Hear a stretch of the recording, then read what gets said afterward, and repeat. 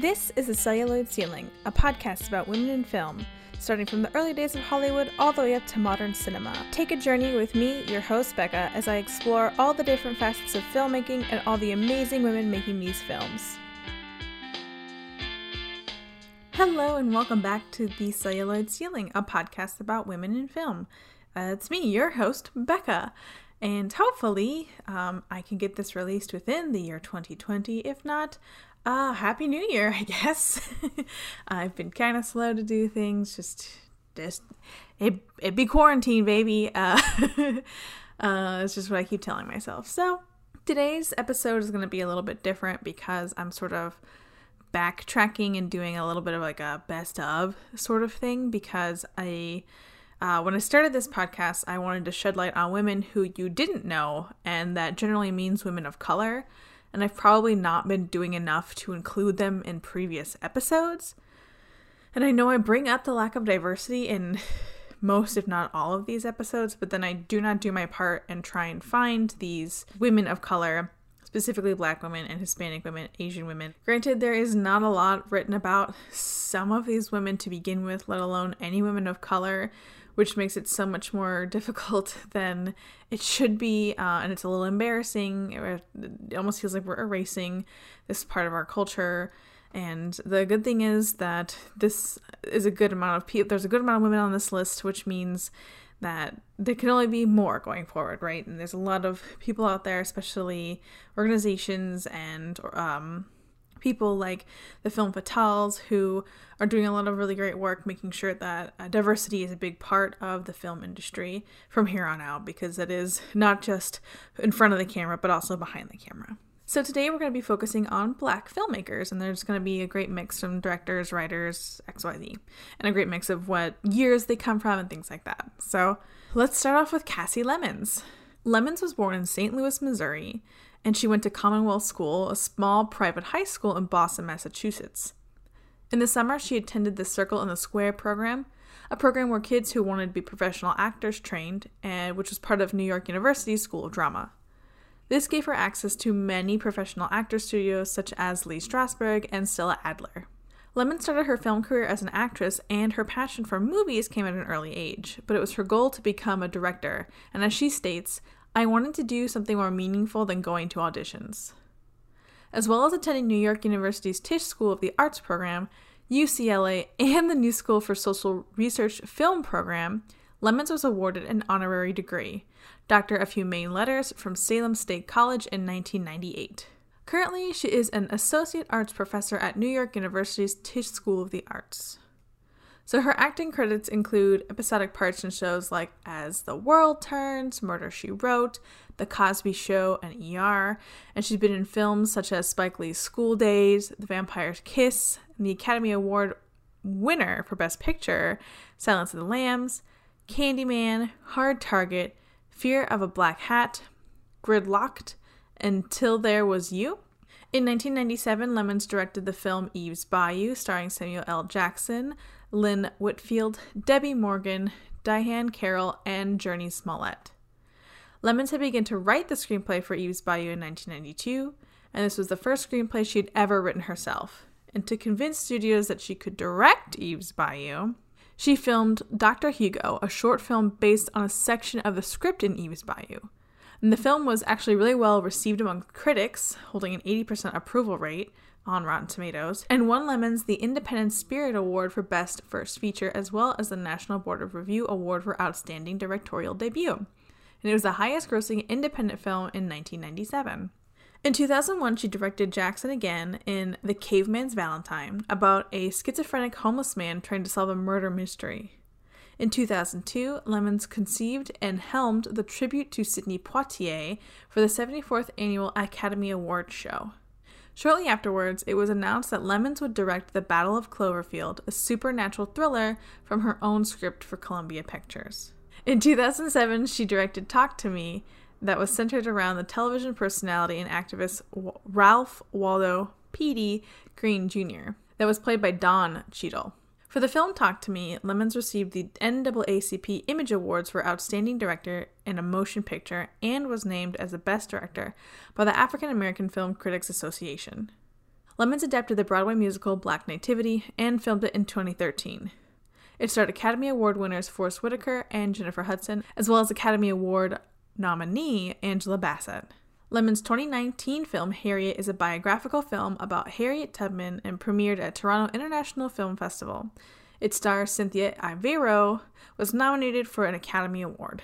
More recently, she directed the Madame C.J. Walker Limited series for Netflix. Up next, we have Madame Tussaud Welcome. Yes, that's her name. That's a great name.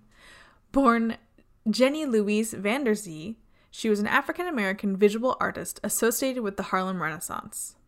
Van der Zee, who was referred to herself as the foremost female artist of the race. Van der Zee was born in Lenox, Massachusetts, to John Van der Zee and Susan Brister.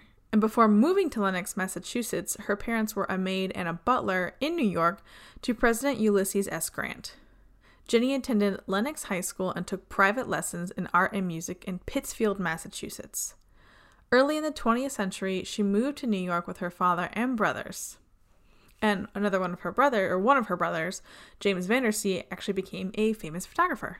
She married Ernest Toussaint Welcome, an inventor and entrepreneur, on January 10th, 1910, and they moved into a brownstone in New York City. As just a reminder to everyone, New York was a really big film place at the time, because it wasn't until a little bit later that we moved to Hollywood. The film industry moved to Hollywood. So they established a Toussaint Conservatory of Music and Art, and the first ad for the conservatory appeared in the first issue of the NAACP's journal, The Crisis. Van der Zee stood out during her time because she was an African-American and an owner of a business in Harlem. She and her husband were also known as the husband and wife team of their time. Working closely together, they established their own art school, photographic studio, and film organization. They produced films and paintings that recognized the African-American soldiers of World War I. The film, a 12-part documentary, was titled Doing Their Bit. Between 1917 and 1918, the Toussaint Pictorial Company published a pictorial history of the Negro in the Great War, a memorial book that featured Jenny's work. It also included pictures from the governmental sources and a few uncredited photos.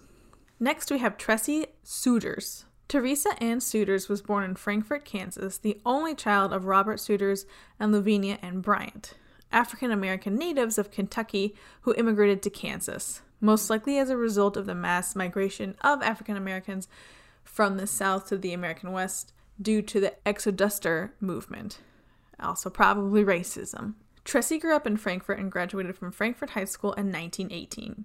After graduating, she journeyed to Kansas City, Missouri, where she was employed as a maid in private homes, a job she would perform for most of her working life. So it's not really known how Tressie got into the filmmaking business, although it is known that she did perform in an amateur theatrical production of a morality play entitled Every Negro, written by the Reverend A. Lawrence Kimbrough of the Holsey Chapel Christian Methodist Episcopal Church of Frankfort in 1918. Sometime between 1923 and 1926, Tressie moved to Los Angeles, possibly intending to get into the motion picture business. However, she appears in surviving public records as a domestic worker. The Tressie Souders Film Society grew from the International Black Women's Film Festival, founded in 2001 in San Francisco. In 2008, the IBWFF established the Tressie Souders Awards, or Tressies, now known as the Black Laurel Awards. Just some fun stuff about Kansas. A Kansas City physician, A. Porter Davis, produced and starred in Allure of a Woman, which was produced in 1921, while local newspaper editor, author, lecturer, and social activist Maria P. Williams produced, directed, and starred in a 1923 melodrama, The Flames of Wrath. Both productions were locally made, produced, and enlisted local talent where she was, which is maybe how she got interested. In January 1922, the Afro-American Film Exhibitors Company of Kansas City, Missouri, with offices in Baltimore, Maryland, and Dallas, Texas, contracted with Souders to distribute her film, A Woman's Error. Billboard magazine for January 28, 1922, published the company's announcement that A Woman's Error was the first of its kind to be produced by a young woman of our race, and has been passed on by the critics as a picture true to Negro life. To date, no prints have ever been located, which is really, really sad. So she kind of became a little bit of a producer, and it's, once again, we don't get a whole lot on these some of these people, and it's just very unfortunate. And she happens to be one of them because she sounds like she had a really interesting journey to film. Up next, we have Zora Neale Hurston. Hurston was the fifth of 8 children of John Hurston and Lucy Ann Hurston, and she was born in Notasulga, Alabama on January 7th, 1891, where her father grew up and her parental grandfather was the preacher of a Baptist church. When she was 3, the family moved to Eatonville, Florida. It was one of the first all-black towns incorporated in the United States. Hurston said that Eatonville was home to her as she was so young when she moved there. Sometimes she claimed it as her birthplace. A few years later, her father was elected as mayor of the town in 1897. And in 1902, he was called to serve as minister of its largest church, Macedonia Missionary Baptist. As an adult, Hurston often used Eatonville as a setting in her stories, and it was a place where African Americans could live as they desired, independent of white society. In 1901, some northern school teachers had visited Eatonville and given Hurston a number of books that opened her mind to literature. She later described this personal literary awakening as a kind of birth. Hurston lived for the rest of her childhood in Eatonville and described the experience of growing up there in her 1928 essay, How It Feels to Be Colored Me. In 1917, she resumed her formal education attending Morgan College, the high school division of Morgan State University, a historically black college in Baltimore, Maryland. At this time, apparently to qualify for free high school education, the 26-year-old Hurston began claiming 1901 as her birth year. She graduated from the high school of Morgan State University in 1918. In 1918, Hurston began her studies at Howard University, a historically black college in Washington, D.C. She was one of the earliest initiates of Zeta Phi Beta, sorority founded by and for black women, and co-founded the Hilltop, the university's student newspaper. Hurston left Howard in 1924 and in 1925 was offered a scholarship by Barnard trustee Annie Nathan Meyer to Barnard College of Columbia University, a women's college where she was the sole black student. While she was at Barnard, she concluded ethnographic research with noted anthropologist Franz Boas of Columbia University, and later studied with him as a graduate student. She also worked with Ruth Benedict and fellow anthropology student Margaret Mead. Hurston received her BA in anthropology in 1928 when she was 37. In 1935 and 1936, Zora shot documentary footage as a part of her fieldwork in Florida and Haiti. Included is rare ethnographic evidence of hoodoo and voodoo religion in the U.S. and Haiti. Zora could be, according to an essay by Gloria Gibson, the first African-American filmmaker.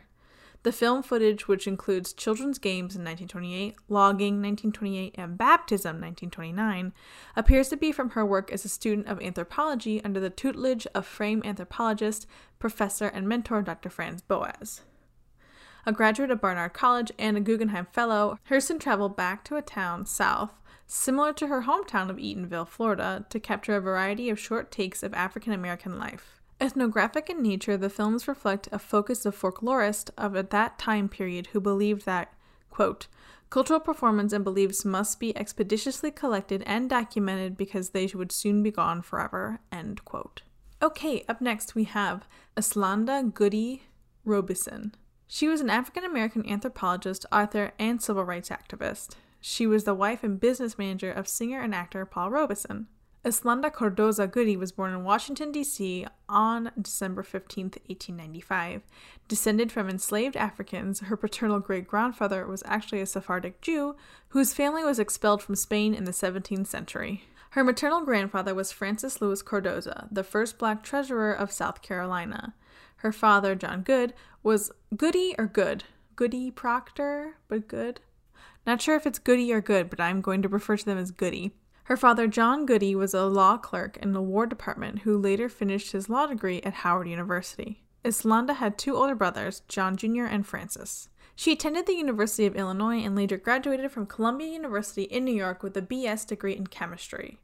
She first became politically active during her years at Columbia when her own interest in racial equality was reinforced by young intellectuals in New York. When she then started work at the New York Presbyterian Hospital, she soon became the head histological chemist of surgical pathology, the first black person to ever hold such a position.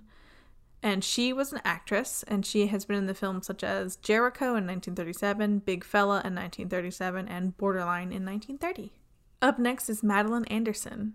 Born Madison Wedby, Anderson grew up in Lancaster, Pennsylvania, where she developed a passion for film and teaching. She had 4 siblings, 2 sisters and 2 brothers, and as a child during the 1930s, Anderson lived in the Barney Google Row homes, a group of dilapidated 3-room houses located on an unpaved street in the 700 block of Southeast Avenue in Lancaster's southeastern 7th Ward neighborhood. Each Saturday, she would regularly attend the movie theaters with family and friends, and during those screenings, Anderson felt that the films that she saw did not reflect her reality. She wanted to see real African Americans that she could relate to. This was one of the reasons why she gravitated towards educational documentary filmmaking. This direction also enabled her to incorporate her passion for teaching. Her family and friends were surprised and hesitant to learn that she wanted to become a filmmaker because they often equated filmmaking with Hollywood, and it was common knowledge that Black women could not aspire to be a Hollywood filmmaker. They encouraged her to become a teacher instead. She graduated from J.P. McCaskey High School in 1945 and enrolled in Millersville State Teachers College to pursue teaching as a career. Anderson was just the 2nd Black student ever admitted into Millersville and the only Black student at college at the time. At college, she experienced racism and harassment, mostly from young white males. That's unfortunately not a surprise. To the disappointment of her parents, Madeline dropped out after her first year due to harassment and bullying. She promised her parents that she would return to school on one condition, that she didn't have to return to Millersville. For the next 2 years, Anderson worked at a factory to raise enough money to move to New York. She eventually received a partial scholarship at New York University, where she earned her bachelor's degree in psychology. Still passionate about motion pictures, she eventually decided to pursue her film career. While studying at NYU, Madeline Anderson sought to establish connections which would get her into the industry. Still searching for work, she decided to answer a job ad as a babysitter boarder for Richard Leacock, a well-known British documentary filmmaker and pioneer in direct cinema and cinema verite. She got the job, and while living with the family, she expressed her ambitions to become a filmmaker and was met with their support. She became a member of the Leacock's friends and colleagues. Her learning experiences in producing and directing films were obtained while working with Richard. Madeline Anderson's career in the film industry officially began in 1958 when Richard Leacock offered her a job as a production manager at his company, Andover Productions. As a production manager, her role was to supervise everything from production to editing. Anderson worked on 2 film series during her time at the company. The first was a series of science films for the Massachusetts Institute of Technology, and the second was a series of documentary films for NBC called Bernstein in Europe, which chronicled the overseas travels of conductor/composer Leonard Bernstein. After completing her first film, Interrogation Report 1, she felt she had much more to learn about independent filmmaking. She started attending courses at the Museum of Modern Art with the aims of learning all aspects of filmmaking and motion pictures. She took classes on editing, lighting, sound recording, and camera work. Sounds like my experience in film school. Anderson's film, Interrogation Report 1, was produced by the Andover Productions in 1959. Editing gave her a voice by enabling her to say what she wanted to say. In 1959, she left Andover Pictures to pursue her own career. During this period, she worked as a script clerk and assistant editor in 1962 on Shirley Clarke's The Cool World. Afterwards, Anderson worked as a freelance editor while trying to get into the industry. Same girl. This proved to be difficult because to get into the industry, she had to be a part of the union, but to become part of the union, she had to have a job. Go the conundrums. I understand. This became even more problematic because most unions were primary father-son unions, dominated by white males. Anderson decided to work non-union while simultaneously trying to get into one. This was a difficult decision because she was subjected to exploitation and racism. She eventually got into New York's Editors Union, Local 771, after threatening to sue the union. You do you, girl. You gotta do what you gotta do. With union membership, she was able to get a job as an editor on WNTE, a PBS station. While working there, she worked as a staff editor for Black Journal and produced and directed a tribute to Malcolm X. She later left WNET after working as an editor there in order to produce, direct, and edit I Am Somebody in 1970. She created her own production company in 1975 called Onyx Productions. There she made 16mm films for the New Jersey Board of Higher Education, as well as a film for the Ford Foundation called The Walls Came Tumbling Down. dealing with the public housing projects in St. Louis, Missouri. Having her own production company enabled her to be more independent and have more control over production, as well as establish herself as a reputable filmmaker. Interrogation Report No. 1 is a survey film that chronicles the civil rights struggle of the late 1950s. The film featured many individuals who would later become influential figures in the civil rights movement, such as Martin Luther King Jr., Bayard Rustin, Andrew Young, and many others. Anderson saw the racial struggles occurring and felt obligated to make the film, believing that documenting the events would inform and encourage others to act. She then approached Leacock with the idea for the film, and he encouraged her to make it. Under the supervision of Andover Productions, Anderson began filming in 1959.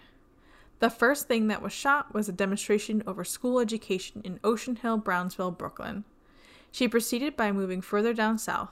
After completing the film in 1960, Anderson had a difficult time getting a distributor to pick it up, so she began exhibiting it at churches and colleges. It wasn't too long before the film eventually was picked up by Columbia University's distribution outlet. Originally, the film was supposed to be a blueprint for the civil rights movement with 2 other installments planned, called Interrogation Report 2 and Interrogation Report 3.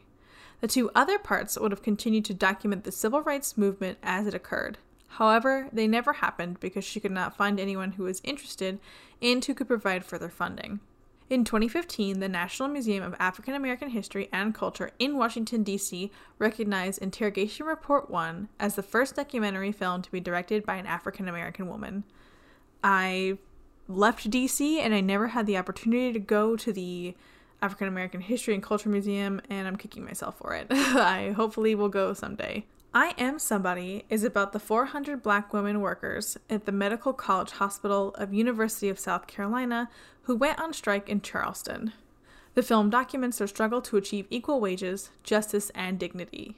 It is made up of stock footage from film libraries, newsreel footage, and footage shot by Anderson and her crew on location during the event. This was convenient for her and her crew because by the time she had gotten the funding, most of the strike had already transpired. She really wanted to make the film when she first heard about the strike. However, when she initially approached television networks with the idea, they did not give her funding because they did not see the event as important or interesting. Mo Fauner, executive director of Local 1199, or 1199, I don't know how you say unions, the union that was on strike, found out about Anderson's desire to make the film and wanting to record the events himself, approached her to make it for the union. Anderson finally managed to acquire funding because when she approached the networks a second time, the strike had become an international event. Anderson primarily seeks to identify with her subjects in order to ethically and morally represent the struggle. Michael T. Martin identifies 3 crucial components to Anderson's documentary practice. 1. Film must have a social purpose. It must be accessible with the aims of evoking social change. 2. It must prioritize the voices of those who would otherwise be marginalized and silenced. And 3, it must seek to resolve the myth that African Americans are unable to resolve their own affairs. When making a film, Anderson is not preoccupied with fame or money. Instead, she seeks to create something useful. She expressed this view when she said, quote, "I think that media has to be utilitarian. I was criticized a lot for that view, and I accept the criticism. I was not interested in making entertainment. I wanted my films to be used to improve our people. Many people dismissed my films as message films," end quote. Therefore, for her, the documentary is a film that is occupied with telling the truth. Truth consists of capturing real events as they unfold. This means that reenactments of any kind don't make a film documentary because the footage is not even real, even if it is based on true events. She also saw little value in adding footage that might be entertaining because it was not her purpose. Anderson is critical of Hollywood cinema because for the longest time, films that were depicting the African American experience were not made by African Americans. As such, films would often interpret their experience by resorting to mythical and stereotypical depictions. This unintentionally robbed them of their ability to express their own experiences. However, this changed during the blaxploitation era of the 1970s. While Anderson was critical of the exploitative content, she nonetheless saw the opportunity for Black filmmakers to establish themselves within Hollywood. She also believed that the period was a necessary step towards a more integrated industry. Now, African American filmmakers have the opportunity to express themselves honestly without relying on exploitative content. To do so now, according to Anderson, would be a step backwards. As a filmmaker, Madeline was never particularly interested in pursuing a career in Hollywood because it did not fit with her humanitarian goals and aspirations. For her, Hollywood was the place where people would go to gain money and universal exposure. She even turned down a film from Universal because she simply was not interested in achieving either. Up next, we have Kathleen Collins. She was born March 18th, 1942, in New Jersey, and she won first prize in an annual poetry reading contest at Rutgers Newark College of Arts and Sciences for her rendition of Walt Whitman's A Child Goes Forth and I Learned My Lesson Complete at the age of 15. She was an African-American poet, playwright, writer, filmmaker, director, civil rights activist, and educator from Jersey City, New Jersey. Her two feature narratives, The Cruz Brothers and Miss Malloy in 1980 and Losing Ground in 1982, furthered the range of Black women's films. Although Losing Ground was denied large-scale exhibition, it was among the first films created by a Black woman deliberately designed to tell a story intended for popular consumption, with a feature-length narrative structure. Collins thus paved the way for Julie Dash's Daughters of Dust in 1991 to become the first feature-length narrative film created by a Black woman to be placed in commercial distribution. Influenced by Lorraine Hansberry, she wrote about African Americans as human subjects and not as mere race subjects. After graduating from high school in 1959, Collins went to Skidmore College, where she received a BA in philosophy and religion in 1963. In 1962, after her campus was visited by two leaders of the Student Nonviolent Coordinating Committee, she became active in the civil rights movement, canvassing in Georgia for Black residents to register to vote. As a result, she was arrested twice while working with the Albany movement. She graduated from Skidmore and taught high school French in Newton, Massachusetts, while attending graduate school at Harvard at night. In 1965, she won a scholarship to study in France at Paris Sorbonne University, where in 1966 she maintained an MA in French literature and cinema.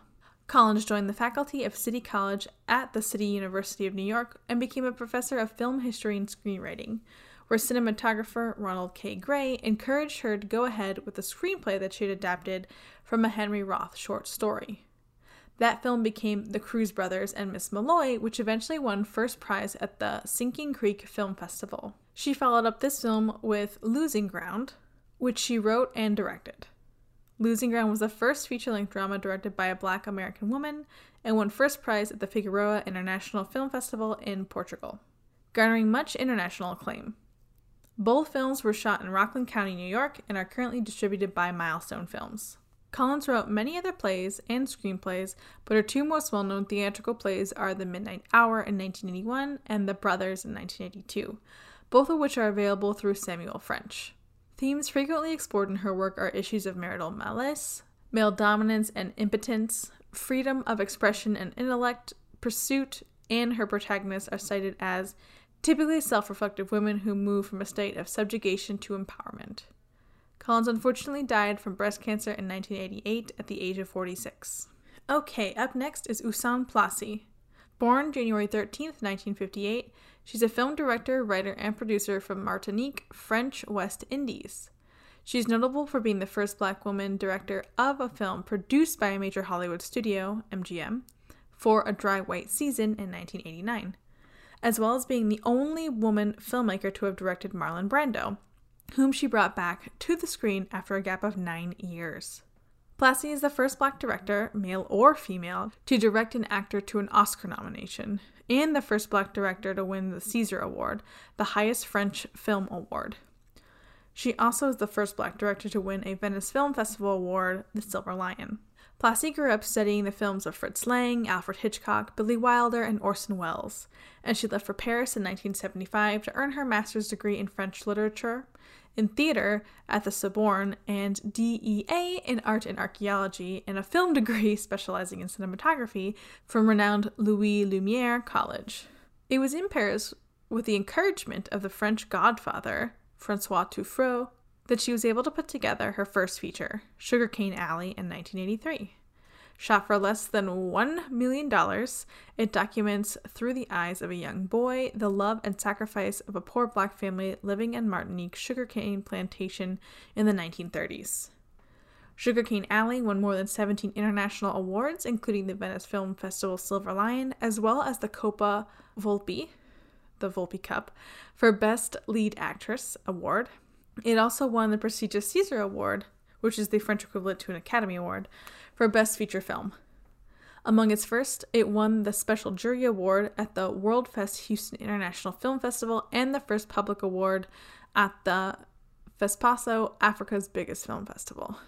After seeing Plassi's work, Robert Redford handpicked her to attend the 1984 Sundance Directors Lab, becoming her American godfather. That's in quotation marks. Marlon Brando was so moved by her next project, A Dry White Season in 1989, and her commitment to social change that he came out of a self-imposed retirement, agreeing to act in a film for free. Also starring in the film were actors Donald Sutherland and Susan Sarandon. Plassi adapted A Dry White Season from the novel by South African writer Andre Brink. The story focuses on social movements of South Africa and the Soweto riots that were heralded for putting the politics of the apartheid into meaningful human terms.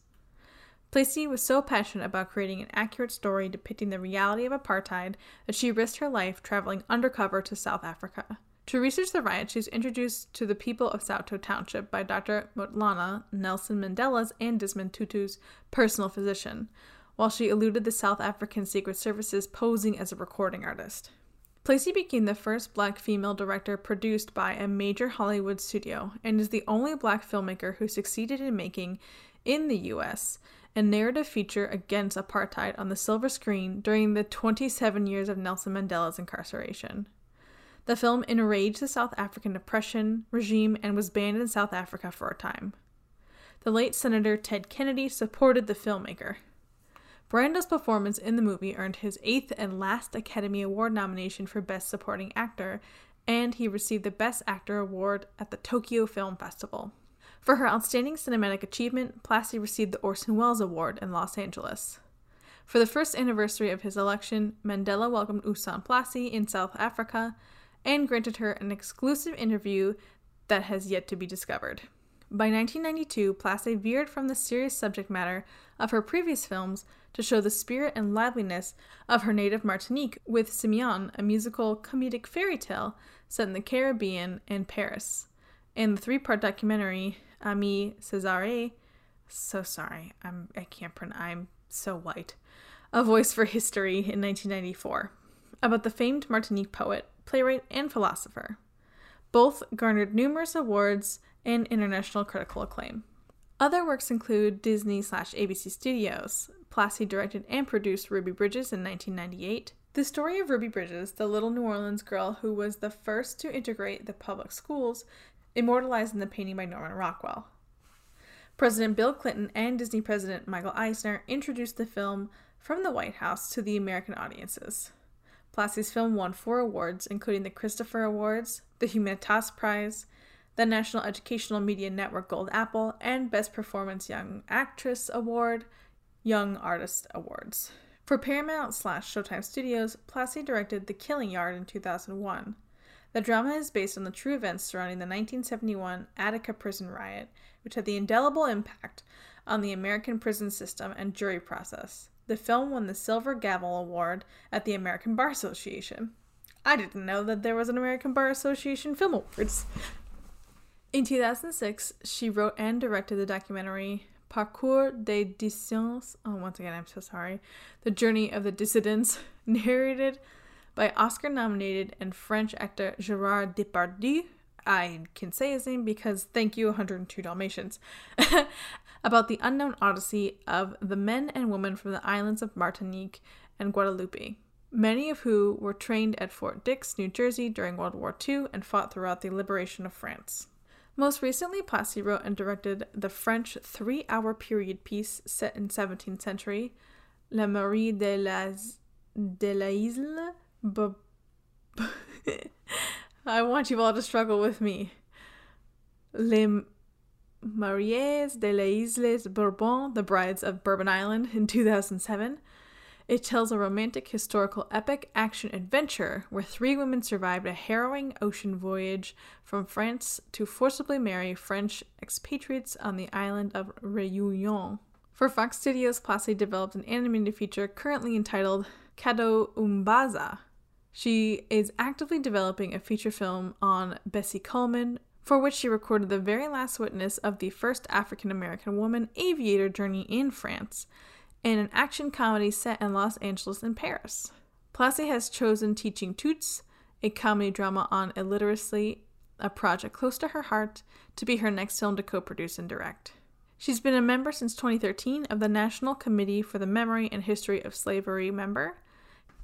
Up next, we have Julie Dash. Julie was born on October 22nd, 1952 in Queens, New York, and is an American film director, writer, and producer.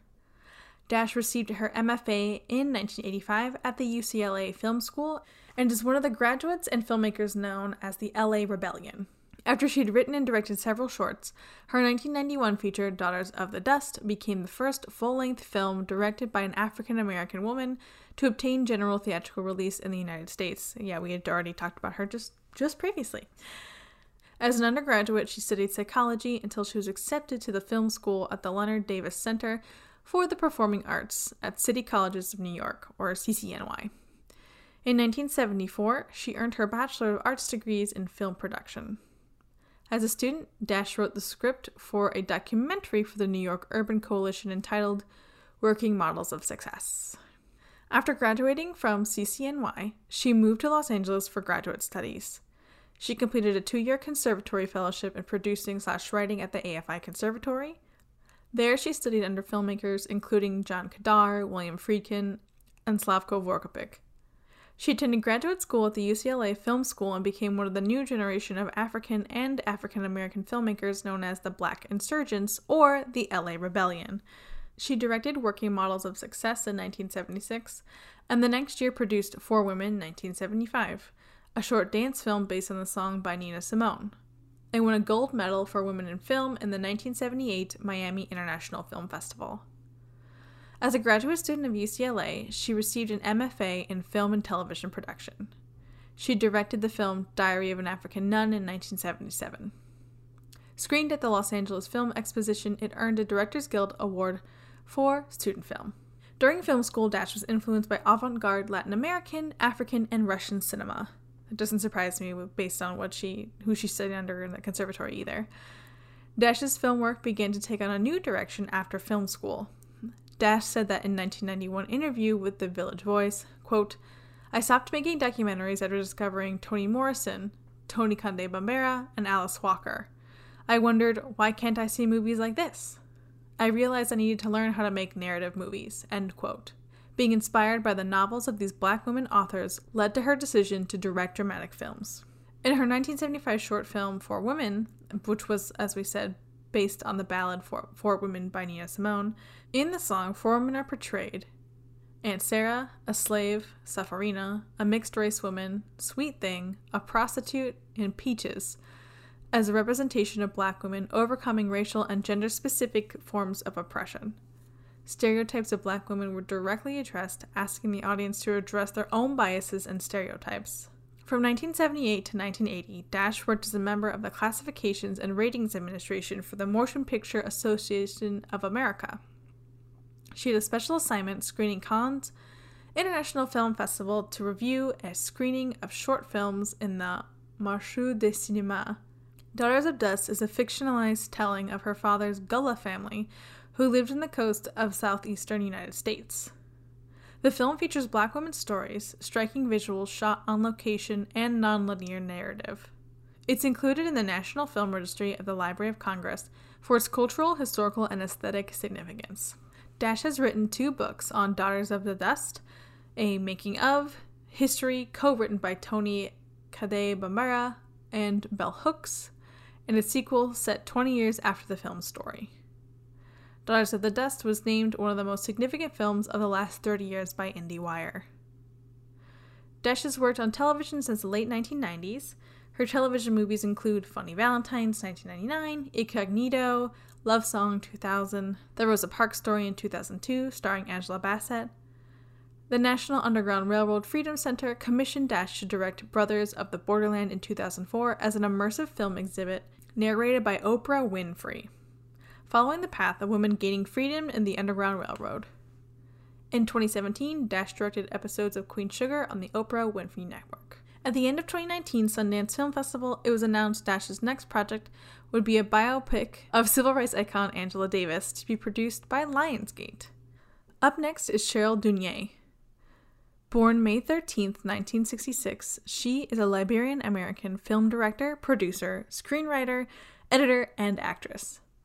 Dunye's work often concerns themes of race, sexuality, and gender, particularly issues relating to Black lesbians. Dunye was born in Liberia and grew up in Pennsylvania. She received her BA from Temple University and her MFA from Rutgers Mason Gross School of Art. She has taught at the University of California, Los Angeles, UC Riverside, Pritzker College, Claremont Graduate University, Sonoma College, California Institute of the Arts, the New School for Research, the School of Art Institute of Chicago, I applied there, and the San Francisco State University. Dunye began her career with 6 short films, which have been collected on DVD as the early works of Cheryl Dunye. Most of these videos featured the use of mixed media, blurring of the fact and fiction, and explored issues relating to the director's experience as a Black lesbian filmmaker. These films are early examples of Dunye-mentaries, a blend of narrative and documentary techniques that Dunye describes as a mix of film, video, friends, and a lot of heart, end quote. These works, spanning from 1990 to 1994, explore themes of race, sexuality, family, relationships, whiteness, and the intricacies of white and Black lesbian dating culture.